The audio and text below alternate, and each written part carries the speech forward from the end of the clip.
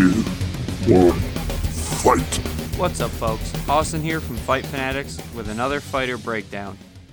And the last few fighter breakdowns have all been focused on fighters outside of the UFC, and we're going to continue that theme for now. This fighter breakdown was suggested to me by Shannon and is for professional wrestler Captain Lou Albano.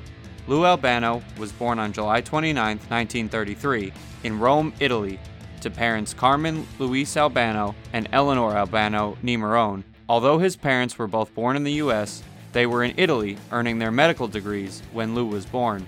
Shortly after his birth, the Albano family moved back to Mount Vernon, New York, where Mr. and Mrs. Albano then had a whopping 9 children after Lou, but unfortunately, only 5 of them lived to adulthood.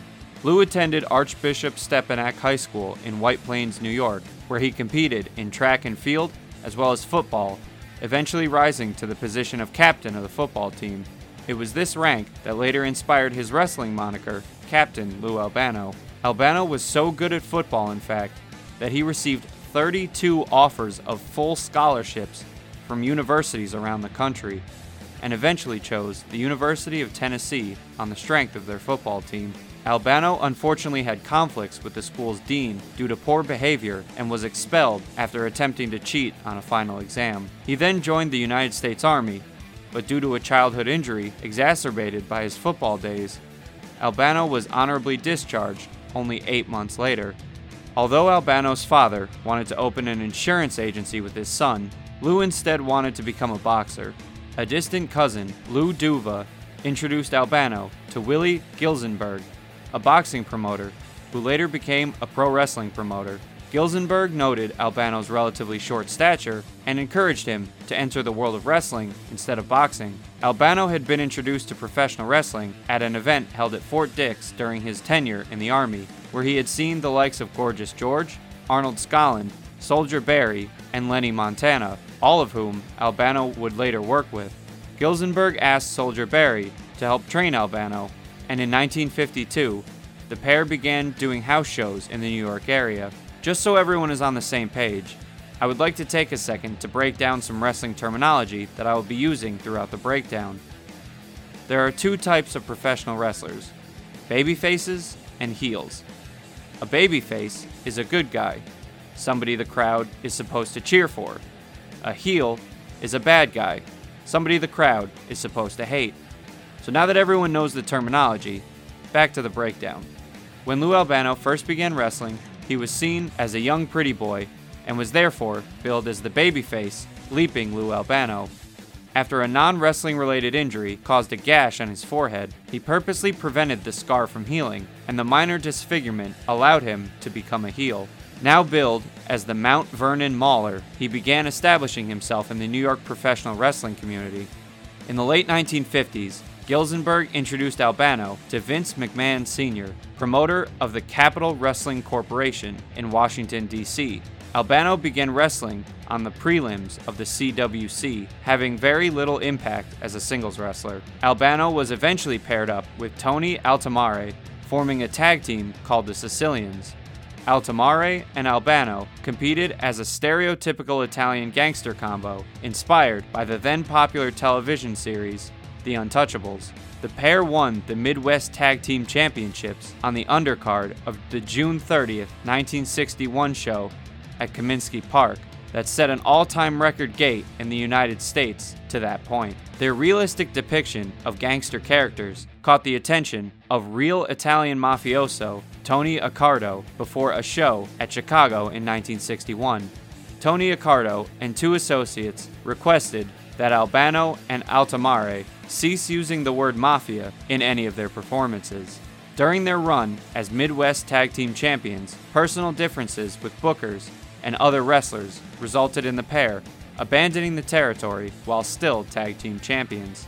In 1963, Capital Wrestling Corporation changed its name to the Worldwide Wrestling Federation, and Albano once again tried singles competition for a couple years, only to reform the Sicilians with Tony Altomare in 1967. In July of that year, the tag team once again found championship success by winning the WWF U.S. Tag Team Championship. Albano and Altomare only held the championship for 2 weeks, a title change which was not even acknowledged by the WWF on television. But several photographs of the pair with their title belts were taken, which elevated Albano's reputation in wrestling magazines of the time. By 1969, the Sicilians were disbanded for a second time and went their separate ways. In 1970, fellow wrestler Bruno Sammartino mentioned to McMahon that Albano was an entertaining speaker despite being an average wrestler, and that he might be better utilized as a manager. Now, in professional wrestling, a manager is tasked with behind-the-scenes efforts to help push forward a wrestler's career, as well as handling his booking, but mainly plays an even greater role in the ring as a kind of hype man to provoke the crowd. Albano, realizing that wrestlers had only a limited lifespan in the ring and still dealing with his old football injuries, agreed to become a manager. At this time, managers were relatively rare in the pro wrestling world. WWF had only 2 other managers, in fact. However, a promising new wrestler, Oscar Crusher Verdú, had just recently emigrated from Spain. His in-ring capabilities were hampered by a limited command of the English language, and Albano was assigned to be his mouthpiece. Albano emphasized Verdú's physique and insisted that he had never been taken off his feet during a match. To rile up audiences, he also engaged in ethnic slurs, which were then a more common part of wrestling banter. Albano promised that Verdú would stomp on, quote, that Italian, i.e. Sammartino, and the fact that Albano was known to be Italian himself only heightened the audience's reaction.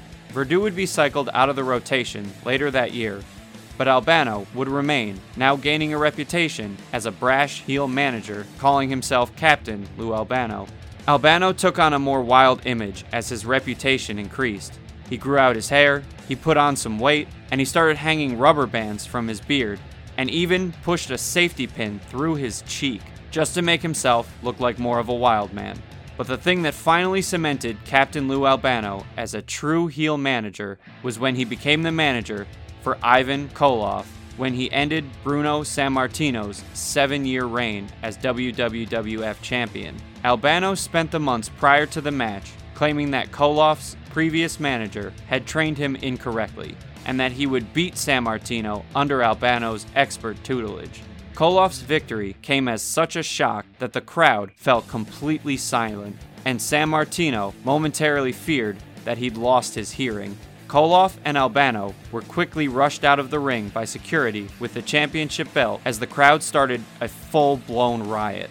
Albano, his wife, and a family friend ran to a taxi outside of the Madison Square Garden where the match was being held, and a mob surrounded the cab and began breaking windows, so the trio then fled to a nearby bar, followed by the crowd, who were pelting them with mud and anything else they could throw. The crowd began to destroy the bar before police finally arrived and disbanded the crowd. Vince McMahon Sr. received a bill for the bar's damages, which totaled around $172,000 in today's value. As the WWF shortened its name to the World Wrestling Federation in the 1970s, Albano continued to manage both singles competitors as well as tag teams to various championships. By the end of his career in 1986, Albano had managed 50 different wrestlers who had won a combined 24 championships. Outside the ring, Lou Albano was involved in several charities and was also a close friend of singer Cyndi Lauper, even starring as her father in the music video for Girls Just Wanna Have Fun. He was also involved in various TV shows and movies.